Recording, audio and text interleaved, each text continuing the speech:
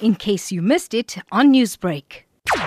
The accused appeared this week, Wednesday, in the Chatsworth Magistrate's Court. And the accused was charged with a charge of conspiracy to commit murder. So we do know that he appeared for bail application. What has been the outcome? The accused was granted an amount of 3,000 rand bail, and one of the bail conditions is that he relocates from his current residence. And when can we expect him to reappear at court? The matter was adjourned to the 24th of March for further investigations. So can you take us through the incident? At this stage, the matter is under investigation, and so I wouldn't be at liberty to advise what transpired until the investigations are obviously finalized. Newsbreak, Lotus FM, powered by SABC News.